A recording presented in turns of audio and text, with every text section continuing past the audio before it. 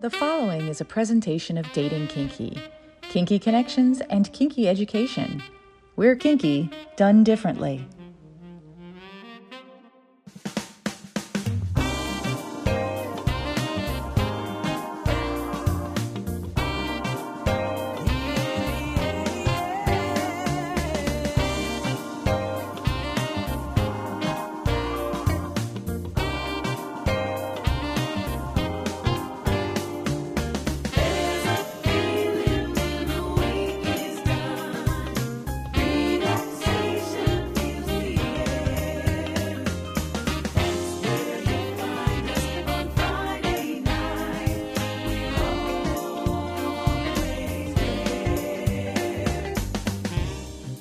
This is what women and other wonderful humans want. A frank and fun discussion about the way people approach each other for romance, relationships, friendships, or other partnerships that make us happy, as well as an intimate discussion about how to connect with our own authentic self, with questions asked by a guy. And now, here is your host, John, or as we call him around here, Hi There, Catsuit. Hello there, Nookie, and welcome to What Women and Other Wonderful Humans Want. I'm John, also known as Hi There, Catsuit. And if I sound a little down this week, it's because it's been a very tumultuous week when it comes to our program. Two sets of guests who are very, very dear to us have announced that there have been major changes in their lives. Their messages to me were so inspiring that I did not want to not share them with you just because of this. So I've re-edited the show to bring you their wonderful words of inspiration, dedication, and passion. And I know it's going to be a very special show that you will appreciate as well. I also interviewed the amazing Lee Harrington this week. Lee is going to have to step back from the kink community for a while to deal with his own personal issues. He set out an amazing post this week, wishing everyone well and asking for understanding. We will still air our show with Lee as well because he is such an inspiration to us. And we hope this podcast is an inspiration to you. I want you all to know that you're not alone. We all have our struggles. We all have our transitions. We all have the things that we care about and the things that we have to endure. I know the past 2 years have been that for me, and I've been able to get through it mostly through the help of this very podcast. So I want to keep bringing you some inspirational messages and some wonderful people who will allow you to know that this community in which we live is a wonderful one. And we should celebrate it as much as we possibly can. So with that, here's my interview with DiaDynasty and Lusy Sweetkill from the streets of New York on what women and other wonderful humans want. As always, we start with the first five questions about first, with Lusy Sweetkill and DiaDynasty. Question number 1. First time you ever walked into your space before it was finished and imagined the possibilities, what was going through your mind? Lusy? Well, we both walked in at the same time because we were looking for it. We just kind of knew. There was just like, the things we were looking for, we just kind of knew, and it was like perfect for all of that. So it was really, we had seen a bunch of spaces and it just felt like, this is it. Dia, what was so magical about it? I think like physically, we walked into what felt like a place that nobody wanted to live. It was overlooking an alley, and the windows faced black walls, and it was very dark, and it felt like, if if I were to choose an apartment for myself, it was definitely not the place where I would want to live, but it would be the perfect place to torture other people. So we both just kind of had this very synchronous feeling. You know, it's hard to describe what that feeling is unless you feel it, of course. Yeah. So it was both, we were both just like, this is it. To Lusy, first time you remember going from San Francisco to New York, how different did it feel? It felt so much better, actually. Like, even though I grew up in San Francisco, it didn't always really feel like home in a lot of ways. And so when I came to New York for the first time, it felt like home. Even though I was visiting, I was just visiting a friend who lived in New York. It just felt like home. I felt I could see myself being here, living here, doing everything here. And it wasn't until a few years later that I would move to New York, because after I came to visit, it was in the plans to be pretty immediate, but things happened in my life that kept me in San Francisco. So the moment when those things sort of settled up, I came straight to New York. Dia, first time you realized that New York City was indeed the place for you?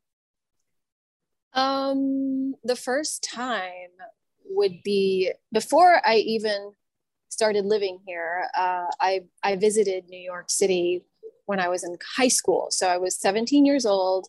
I had come to this area with my best friend, and she and I stayed in a place in New Jersey, like her family, you know, her cousins, her aunts, something like that in Kearny, New Jersey. And we decided, of course, we have to visit New York City. You know, we have to see what that's about.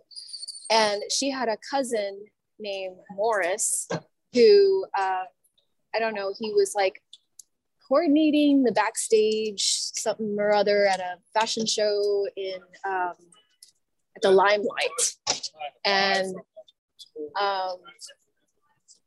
I'm sure I'm dating myself, but this was, of course, one of the last heyday days of the Limelight. I was 17, and we got to go in with Morris, who was, doing this fashion show there, and we were just these kids, and he made up, he told us, oh, we should say that we're 21 and we're at our second semester at the RISD School of Design. I didn't even know what any of that was. So of course we got in, and this place, the Limelight, was just magical. It was something beyond imagination. It was dark. It was, something that felt like a scene out of Hackers. Mm-hmm. It was like full of weird people and cool music, and there was this fashion show, and it was so glamorous and so gritty at the same time. And I was like, this is where I need to live. And by the way, for those of you who are listening and hear a horn honk, this is absolutely beautiful, because Dia is literally out on the streets of New York, and we're getting to experience it ourselves. So that's beautiful. I love that, by the way. Oh, I'm glad that's not an awful, annoying thing for you, because I was supposed to be indoors, but I just had to, scramble to get out of this thing, and I'm in Soho right now. I think that's great. It gives us a little bit of vibe of the city, so that really makes it even better. Okay, Dia, first time you ever realized that you're not for everyone, which is the first line of your bio. Okay. Gosh, that's probably going to have to be somewhere in high school also, where I hung out with the art school kids, or the art kids. And I was clearly, not a part of the popular common girls club. We called them the bowheads. Because they wore bows on their heads. And and I wasn't even into the things that the art school kids were into. I was into like heavy metal and like bloody, morbid, macabre stuff. And it wasn't like easy to classify me as like goth or as anything really, because I liked kind of a little bit of everything. And I felt even like an outsider with the outsiders. So I was kind of like, okay, you know, not everybody's going to like me, and I'm going to have to try to get used to that. Lusy, first time you ever felt a little bit different? Most probably with my family. I was a kid who bit all the other kids. And so I have a really big, kind of extended. My mom has 10 brothers and sisters. So I have like a million cousins, too many to count. And of the older set of cousins, I am the youngest, one of the youngest of the older set. And then there's like a big gap. And then there's like a younger set of like 40 plus cousins. So I spent a lot of my life around my cousins, at least the early part of my life. Like all my friends were my cousins because there were so many of us. But I was always sort of the odd one out because of the things I was into, but also the fact that I would, you know, bite my cousins, bite my sister. And I was also into like really weird stuff as like a child, like really dark things that didn't really connect with my cousins as well. And then also music was very different for me. Like I was listening to the Beatles at a really young age while where I grew up. Most of my cousins, I love California hip hop, but it's kind of funny because I actually didn't even get into that until I was more like a teenager.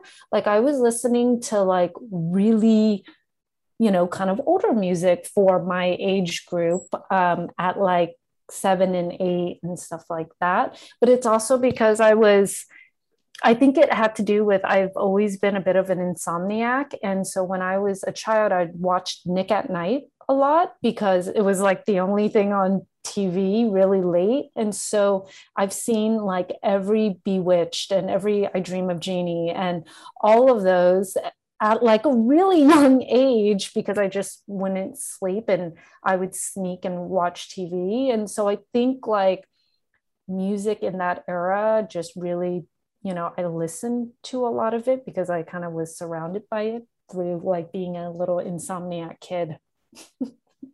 Lusy, I'll start with you this time. First time you ever hit someone with an implement and your feelings while doing it? I feel like that was me as a kid. Teeth don't count yet. And also like I was a tomboy, right? So I roughhoused with a lot of my cousins. I had a lot of boy cousins. So sometimes like I would fight back, and so I'd hit them with like, in Vietnamese culture and a lot of Asian cultures, there's a very specific, it's a feather duster, but it looks very specifically. It's like wood and there'd be like these feathers on it, or else there's these kind of colorful ones that were plastic with a bunch of like, rainbow colored like plastic thingies coming out of it. So that was what was used to discipline us naughty kids in Vietnamese culture. That was the cane, basically, that, you knew when, an aunt or an uncle or your mom grabbed that, you were really in trouble. But I would also use it to hit my cousins when they would kind of try to attack me. But I mean, I always enjoyed using instruments to sort of hit folks when I was a kid. So I'm not surprised that I enjoy doing it as an adult. Yeah, how about you? I'm trying to think back beyond the dominatrix times, and I don't think I ever hit anybody with an instrument. I think I've definitely used my hand and my fists. Does that count? Not quite. Okay. Gotten into fights before. So those don't count.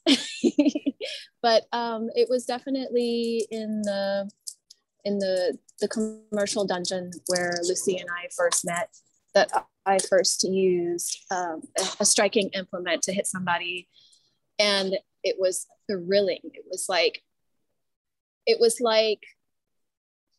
I don't know if you've ever seen a slow motion video of something being hit. It's like the skin kind of like does this like wah, wah, does this like, you know, ripply thing. Mm-hmm. And I felt those vibrations and those ripples like in my body. And it was like it kind of gives me chills just thinking about it, because there's so much power in it. And I felt that very strongly my very first time. When I go to a bakery or a deli, I always look up and I don't know if it's an East Coast thing or what, but there's always that first dollar bill that they made as a business, and they frame it and they put it up there. My question to you for the final of the first 5, and please discuss amongst yourselves, your very first client and what it was like when he walked in the door.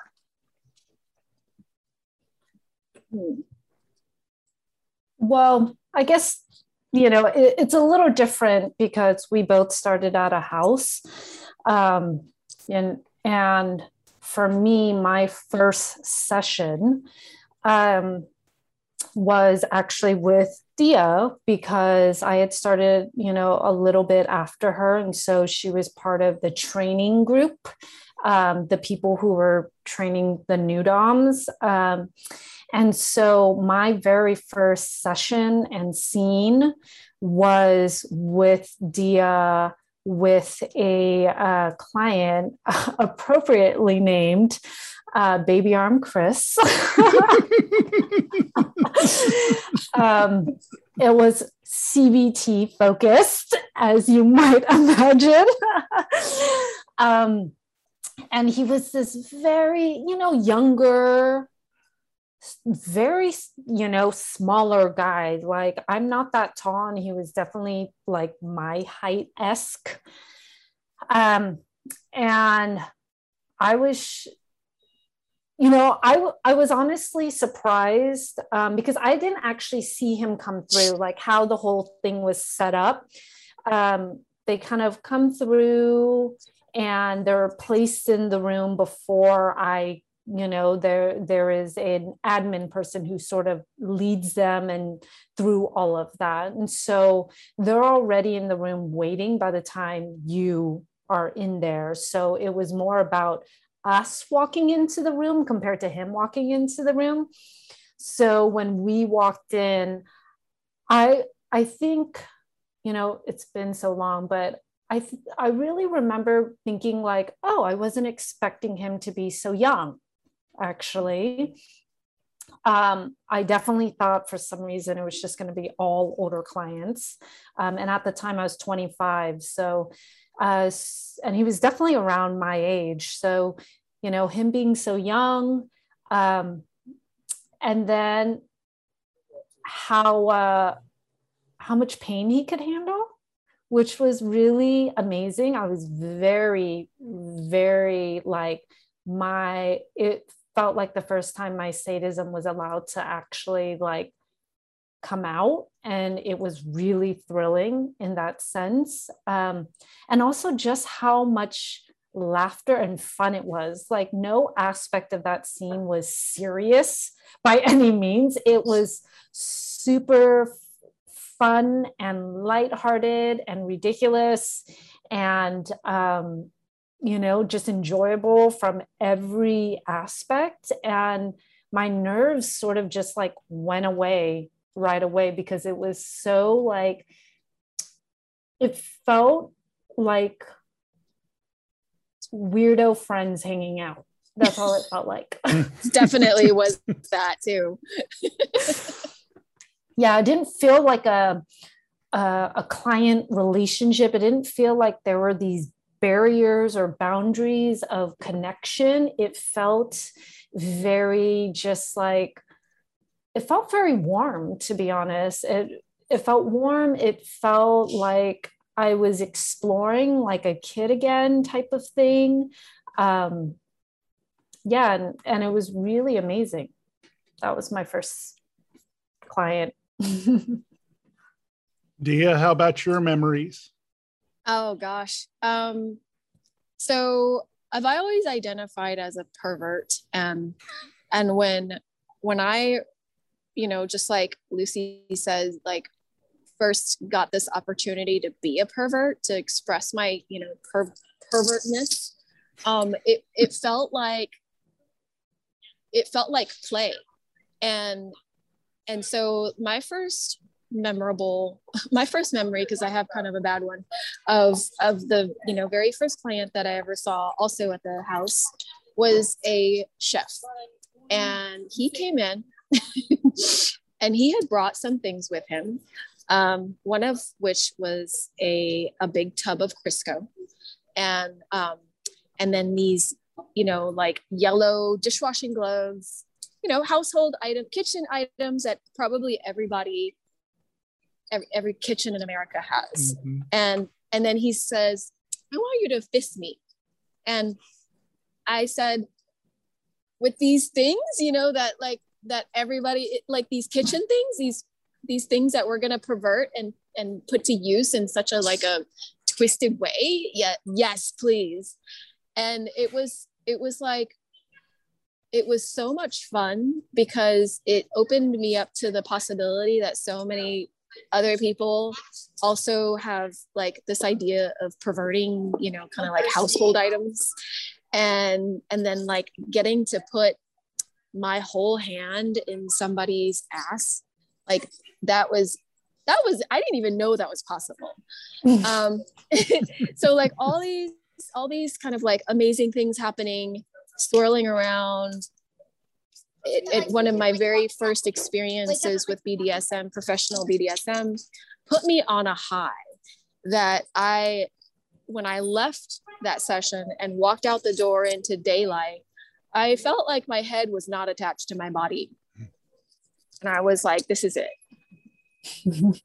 When we return on What Women and Other Wonderful Humans Want, we will talk clients and connections in a moment.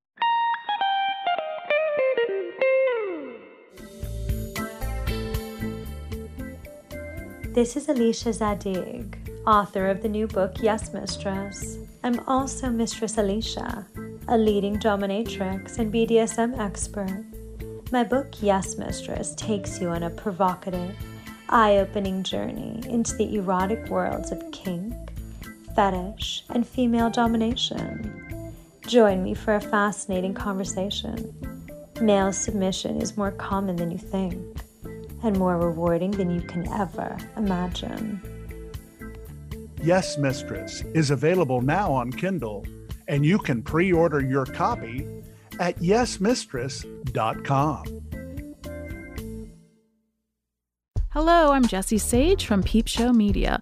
Peep Show Media is a multimedia magazine bringing news and stories from the sex industry. Be sure to check out our website at peepshowmedia.com for essays, porn reviews, events, interviews, news stories, and more. Also, make sure to listen to our podcast, The Peep Show Podcast, anywhere you get podcasts. And for a bit more of a personal glance into my life, make sure to check out my January 15th interview on What Women and Other Wonderful Humans Want. Have you ever wanted to try something a little kinky in the bedroom but had no idea where to start? Or maybe your partner just told you they're into water sports. No, not the jet ski kind, and you really want to fulfill their fantasy, but you're nervous. That's totally normal. I'm Kate Sloan. I'm a sex journalist who's talked about kink in magazines like Cosmo, Playboy, and Glamour, and on my podcast, The Dildorks. My new book, 101 Kinky Things Even You Can Do, is a guide to some of the hottest and best-known kinks out there, from age play to zapping and everything in between. Each section offers 3 suggestions for ways you can try out your new interest with a partner or even by yourself. Curious? Order your copy now at 101kinkythings.com and start learning new things about your sexuality. We invite you to follow us on social media. Check us out at What Women Want P1 on Twitter, What Women Want Podcast on Instagram, and for our kinky friends on FetLife at WWW Podcast. And now back to this episode of What Women and Other Wonderful Humans Want. Welcome back to What Women and Other Wonderful Humans Want, presented by Dating Kinky. I'm John, also known as Hi There Catsuit, joined by Lusy, Sweetkill, and DiaDynasty. What makes a good client? That's a really good question.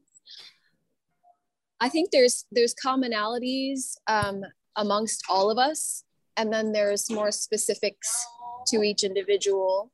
And I'm going to start with things that are, I think, more common is respect, treating us like humans with lives and feelings, and not treating us like fetish dispensers. That's a big one. Lucy, you want to go next? Yeah, adding to that, I would say, treating what we do as a legitimate business, with anyone who is a professional in their line of work, how you would treat a professional in their line of work, that you are hoping to be hoping to be accepted in some sort of service, right? And that requires, communicating with us as if we are professionals, such as not doing stuff like, are you avail? Like reaching out at appropriate hours, fully formed sentences and emails, reading websites, just really, it's not uncommon of what most people do day to day when they are looking for any other sort of service or business, right?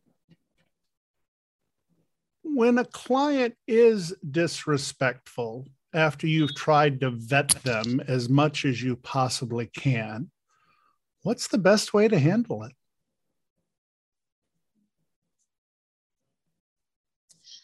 I think a very polite and professional but brief decline, saying something like, I don't think that our interests will align, or I don't want to play with you. Mm-hmm. and keeping it relatively brief, not going too deep into trying to correct them, or just explaining yourself. And there's always kind of like opportunities sometimes when we sense that somebody does want to do better and they'll ask, which is always welcome. It's like some people just don't know how to behave, and they want to know, so they hopefully will ask. But a lot of times, when somebody shows their true color by being, racist or misogynist or just generally ugly, that's my cue to just leave it at that, not go any further. Yeah, I would say, because there's variations in the whole process that someone could unfortunately show disrespect. Meaning, like, if it's very much at the beginning where we've never met, we haven't had any like consultations or anything, and this is just purely the submission form aspect, if they're not, for example, if I'm very clear in my communications, most DOMs, professional DOMs are as well. If you can't read my full email and respond appropriately, and you're still kind of sending me a bunch of emails with all these questions without doing, XYZ that I've already asked you to lay out, then I just simply reply, we're not going to be a good match. Good luck. Simple as that. And cut it clear. If they've gone through the process a little bit further and there is some sort of, issue that arises, such as maybe like, after, going through the vetting process and they did that great, maybe after our first scene, and then maybe something they're doing in the first scene, our time together, right? Maybe pushing boundaries, something like that. That's very in the moment. And I'm very clear about like, stopping the scene and being like, hey, I've been clear to not do X, Y, Z, and you're still doing this. So, you can either, we can either move forward from this by you behaving correctly, or we're stopping this scene right now and you can leave, Luckily, I haven't really had those incidences. So I'm lucky in that aspect. Back at the house, there was one or two, but, since I've been independent, that hasn't happened. And then I think the biggest one, just because I was having this conversation recently with a few, other pro-doms, which is disrespect that happens in established relationships with clients and subs. Because that tends to happen a little more, because when you build this closeness and bond, it's almost like the people you're closest to, sometimes you feel okay treating the worst, like dumping on them or whichever. And I think sometimes when you create this really deep bond with a sub, they forget that, because there's like this intimacy that happens and this trust that happens and this vulnerability that happens. I think there's a tendency for some subs to then kind of unload on you in a way that's very disrespectful, or think it's okay to take their bad day out on you. And that just takes like really clear communication and letting them know why, like, no, like that's not okay for you to do that. I know there's a bond that's happening, but it's not okay just because we've had a long-standing, and I'm not talking about DS dynamics, which is different. I'm talking about long-standing client relationships. I've seen that. I've had clients I've known for 10, 11 years. And because we become so close, sometimes they feel it's okay to like, dump on you or take their bad day out on you. And I've had to just be really clear, like, no, it's not okay for you to do that. And it's not okay for you to treat me this way. And, and luckily most of them have really recognized that and, have, made amends. But I think a lot of pro-doms who've been in the business a long time will have very similar experience when you kind of create a close relationship with any client, When I watch videos, and I said this to Christina Carter on the second ever show, and she kind of was taken aback by it. When I watch videos, especially when there's a damsel in distress, because I'm very much a skin tight fetishist, superheroine, damsel in distress type person, I don't necessarily get turned on by what they're wearing or their body or anything like that. What gets me is the mind. What's going through their mind? What is that experience like? So I want to put that to you all. When a client comes in because they see the beautiful women that you are, the clothes that you wear, everything that is making them feel in the moment. What is the thing that makes you feel in the moment and get that wonderful connection with your client? What is it that you want out of them?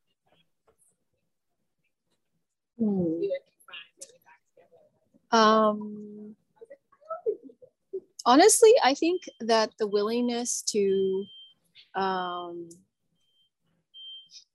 really surrender to the experience is very attractive.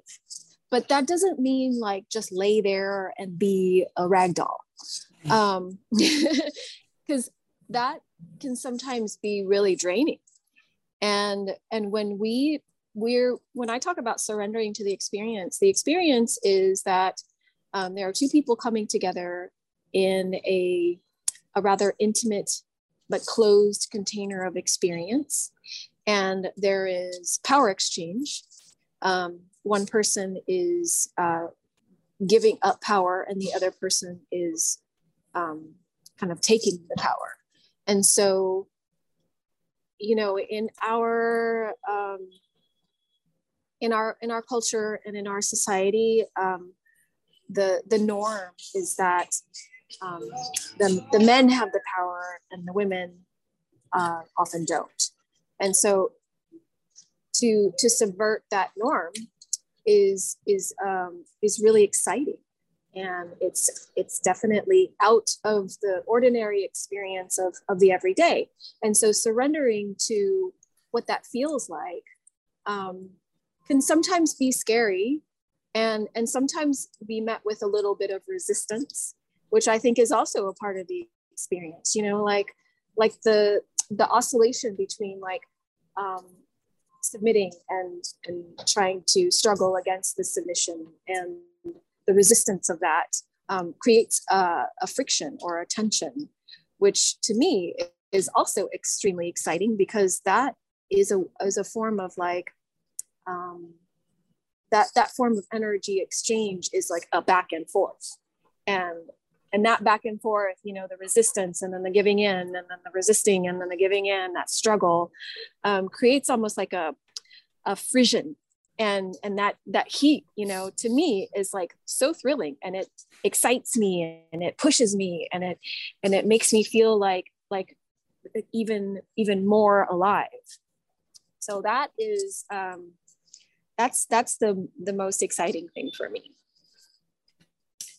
Definitely agree. You know, dead fish is not helpful. I think for me, you know, I definitely, you know, resonate with what Dia said. And also a part of that is I like when somebody comes in and lets go of expectations, feeling like, oh, XYZ needs to happen, and then this needs to happen, or like, this is how the experience is in my mind, and so this is how it needs to happen. You know, I see that a lot. And, you know, we can't help it. All of us sort of expect, you know, certain things. We go to a movie and expect it to be a certain thing. We go on vacation and expect it. We go to a meal. So our society is really stuck on expectations. And it's something that I really enjoy when people let that go. And I think that is what it means to like surrender to the moment and to that experience, is letting go of expectation. And then a willingness to be communicative, even if that communication is, you know, I totally just don't know what my limits are. You know, I know that I don't like this, and I know, but, you know, even saying I don't know is communication, right?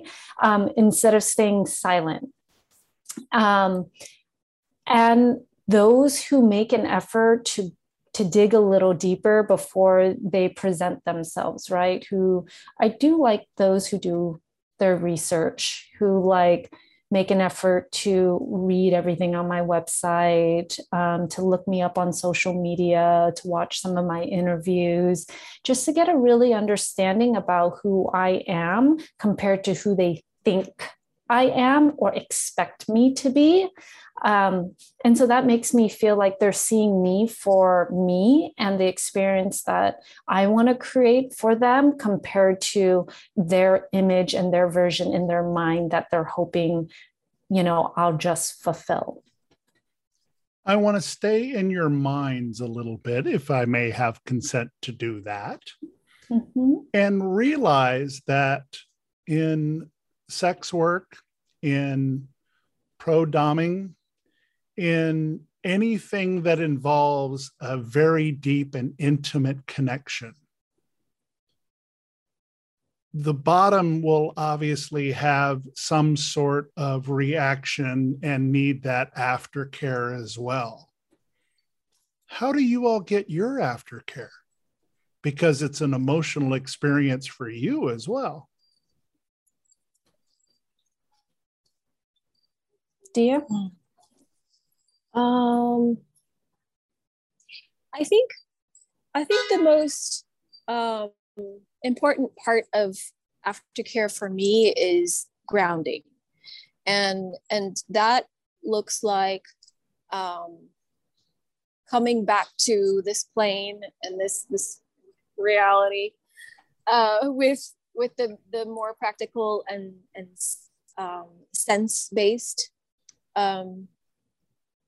input. And so practicality would be, cleaning up the toys that I've used and making sure that they're in good order and, meticulously clean. Putting my normal clothes back on, not, like wearing my super villainous outfit anymore. I like to this is a kind of like a ritual based thing. Like before I go into session, I put on my red lipstick. And then when I come out of session, I take it off. My red lipstick is almost like a talisman of power. And it's not, that I need it, but I do like to have it. So it's one of the things that I kind of like ritualize.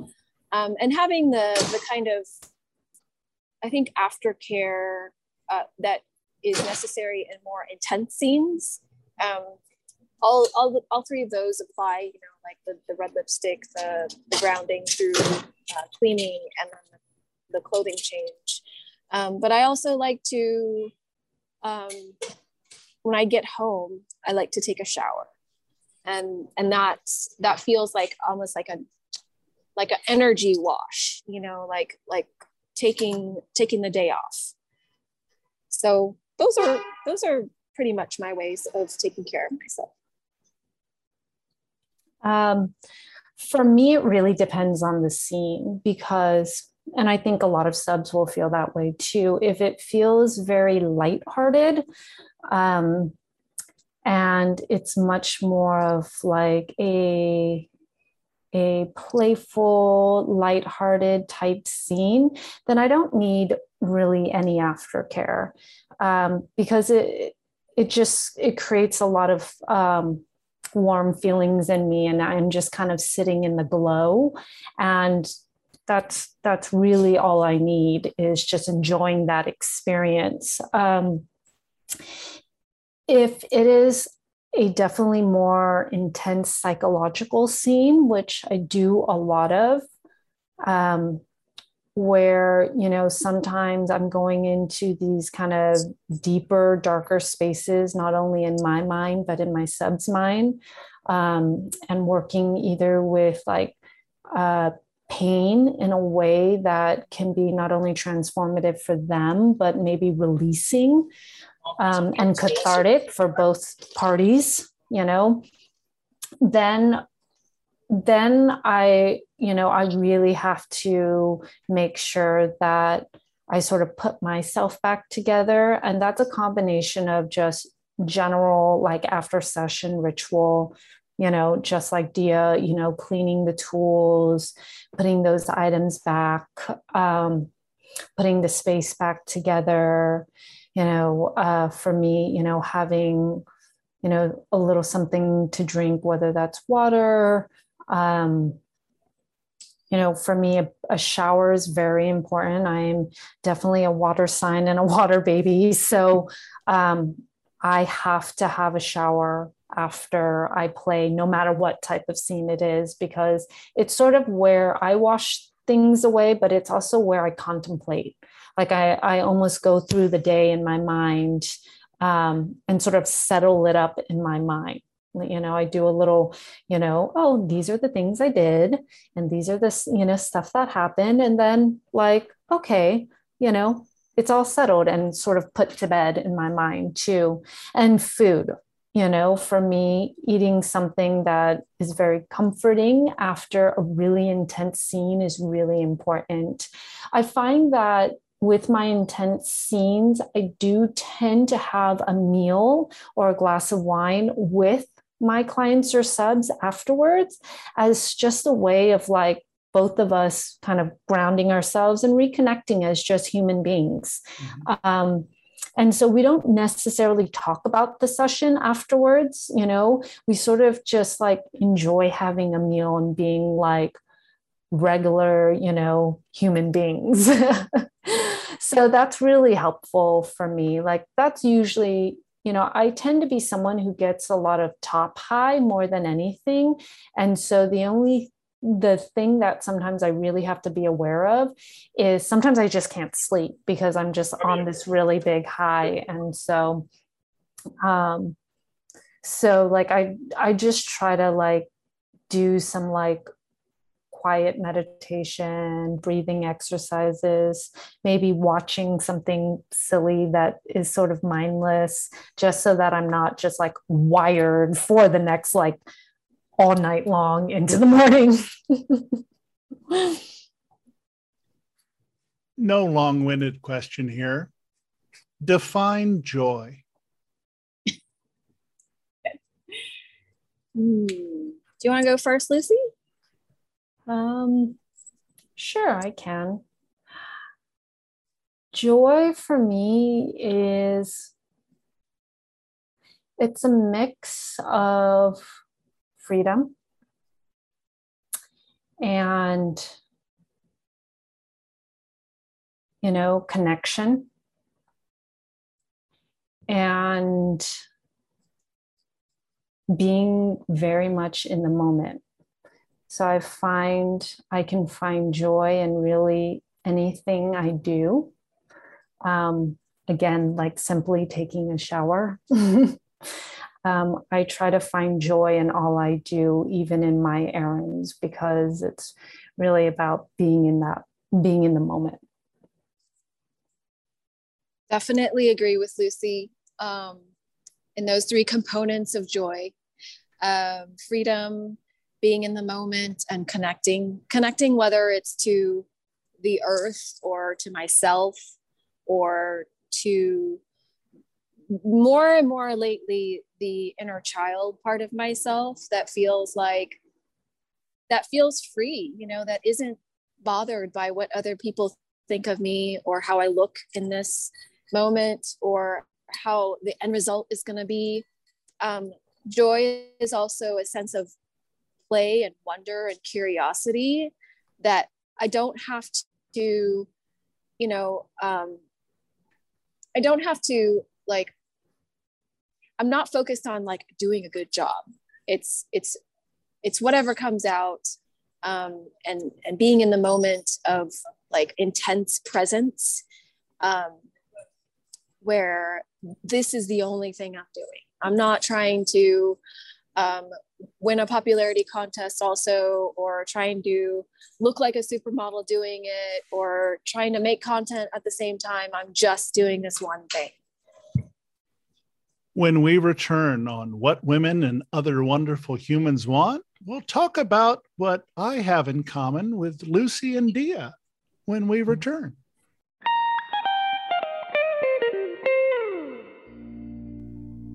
Hi, I'm Venus.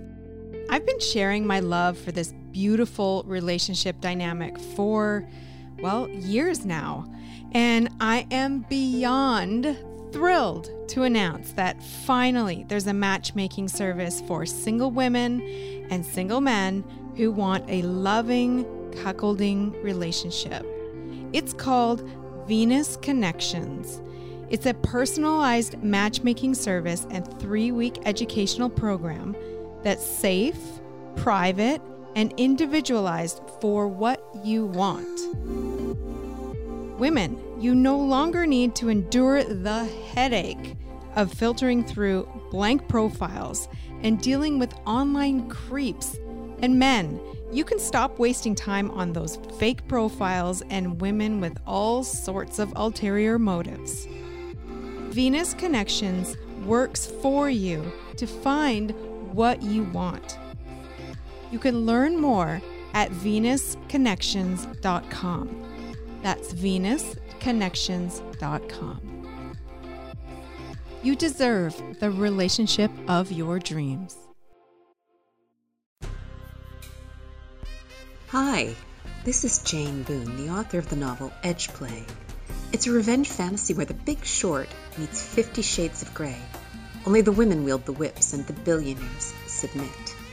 You can find it at Amazon in paperback or for your Kindle.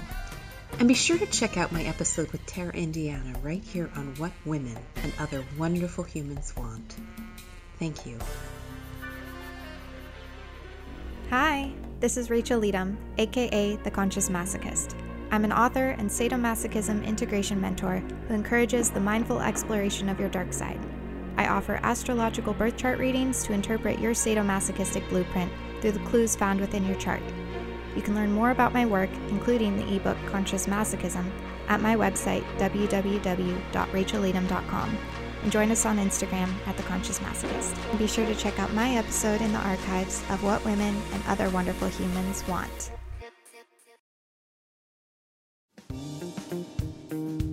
Are you liking what you're hearing? Check out the total archives wherever you find your podcasts. And please, remember to subscribe so you don't miss a minute. And while you're there, help John out by giving him a rating and a review. We really appreciate your feedback. Now let's get back to what women and other wonderful humans want. Welcome back to What Women and Other Wonderful Humans Want, as we're joined by Lusy, Sweetkill, and DiaDynasty of La Maison du Rouge. My French teacher would be so upset if I didn't pronounce that correctly. And one of the other parts of the mission of La Maison du Rouge is the art of interviewing and enjoying how you can help people tell their stories through talking with them. And you all do it on YouTube. Tell me how that got started. Well, a few years ago, and in all honesty, I forget, we first started on a platform that has kind of been taken in by Twitter, but it was called Periscope. Mm-hmm. And we started, this conversation series initially with the idea of talking about subjects that we wanted, subs and clients and people who were kind of new to know about, because we were dealing with a lot of misconceptions from even our own clients.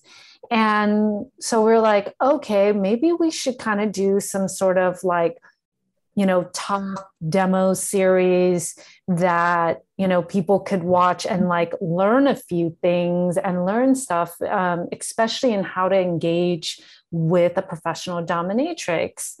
And so we found Periscope, which, was a live interview, live platform. Basically, it was just a live streaming platform. And I came across that specifically because when they first came out, a lot of companies would use it to demo their new products and have people who are interested in, using that product, and then asking questions live. So it was kind of a way for them to like demo products and get instant live feedback from that. And then I think it became just like a in the moment, know what's going on in the world type of live thing, because a lot of news outlets would use it too for people to is happening in the moment at like a protest or this or that. But that was originally how I came across it. And I was like, wait, we can do that. And then people can tune in and then they can ask us questions as we're talking about this subject. And so it turned from like, I think we were doing it once a month. And then it turned into like once every few weeks. And then it turned into once every other week. And then it went to every week. And then now it's gone back to once every other week. Do you enjoy getting to meet other people, Dia? Has that been fun in just comparing notes? Yeah. I mean, I think as an introvert, I don't enjoy being out in the world quite as much, but because we have this awesome platform and kind of channel, we have a purpose and a mission. And one of those is to bring in all kinds of different people and perspectives to speak about alternative sexuality and kink, which is, pretty penetrating and personal topic.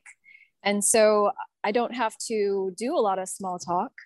Don't have to do a lot of like traveling and braving the streets and the random people that can run into you, and just doing it all digitally or within the comfort of our play space was one of the best things about getting to connect with all these different people too, and to get to ask them questions that were meaningful and that other people probably were curious about, because not all kinky people are the same. I mean, in fact, like we're all extremely different, and especially with pro doms, we don't all have the same ways of playing or desires or protocols. We're not a monolithic group of people. So it was really great to see all the different shades and colors,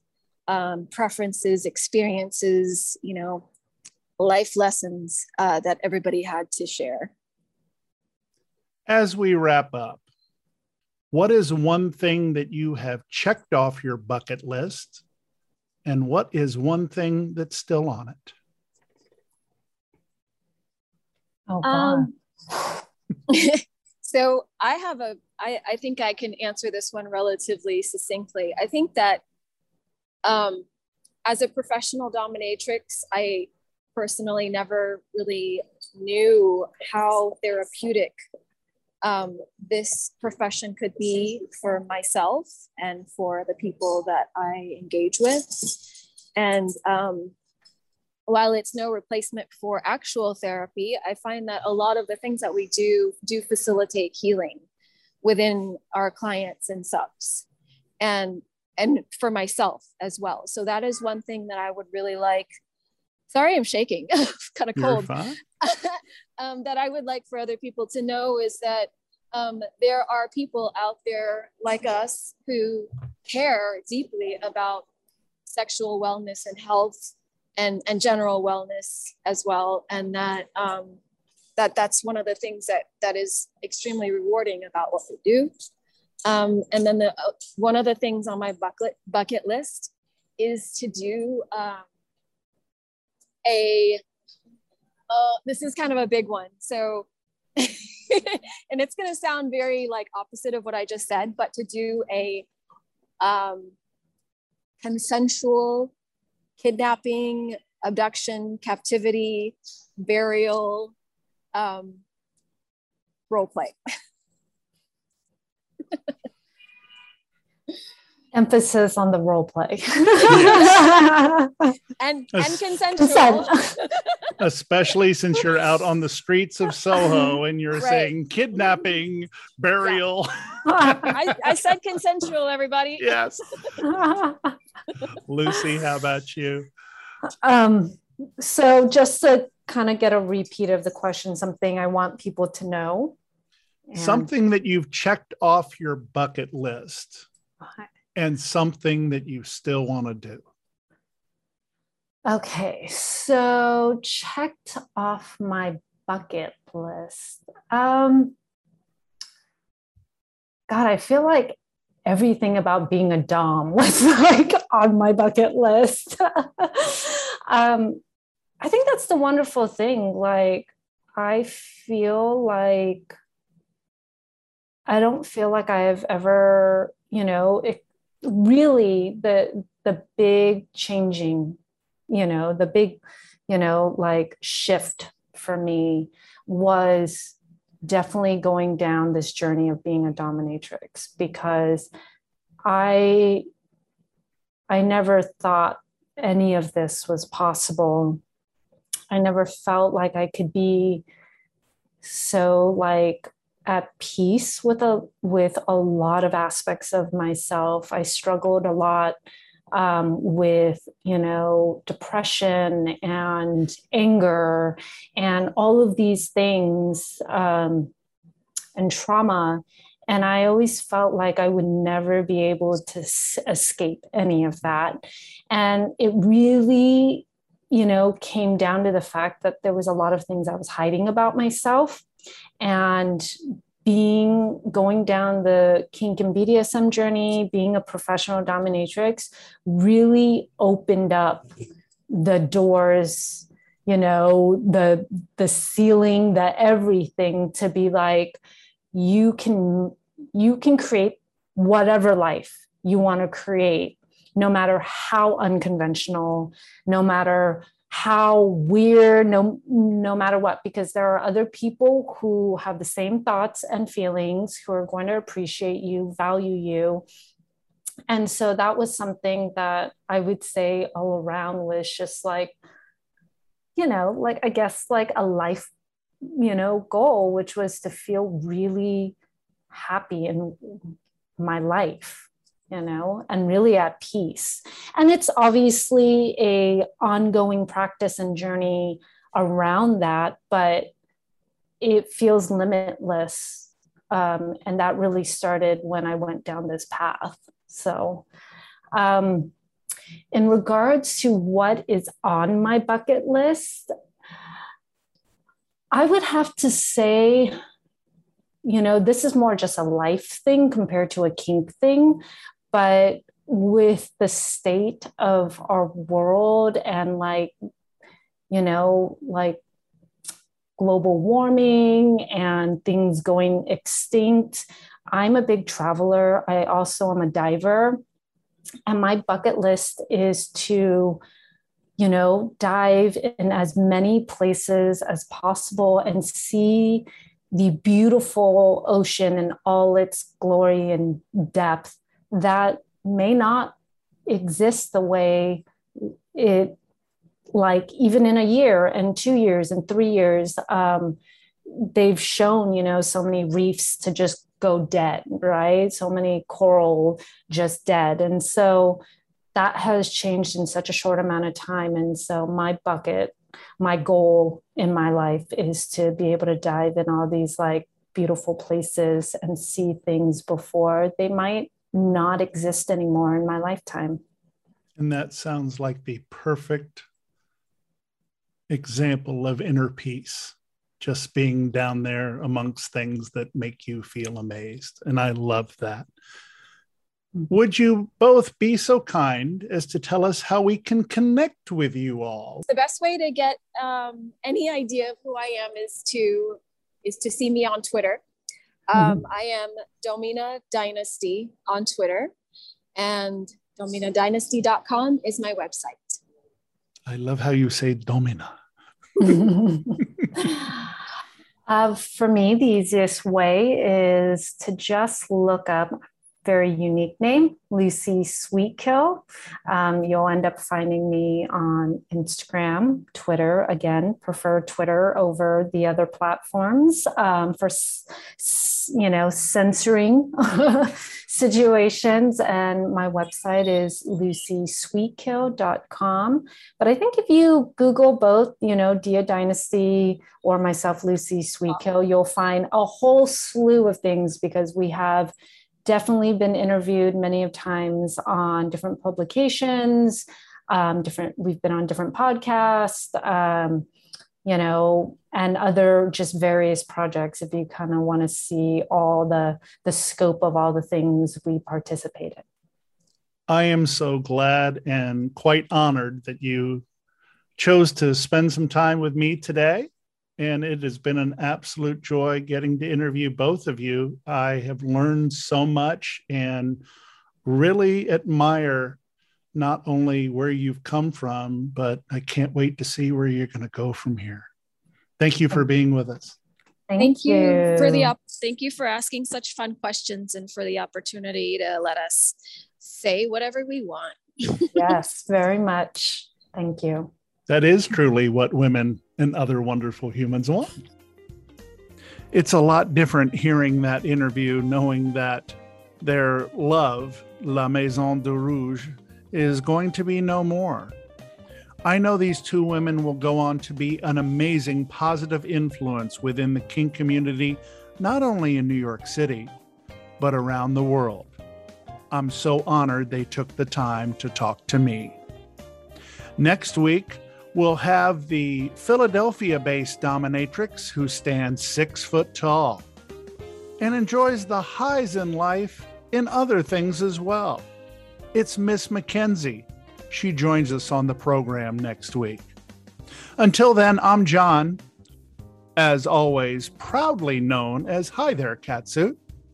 I hope I've earned the privilege of your time, and I remind you to always remember consent and to love each other always.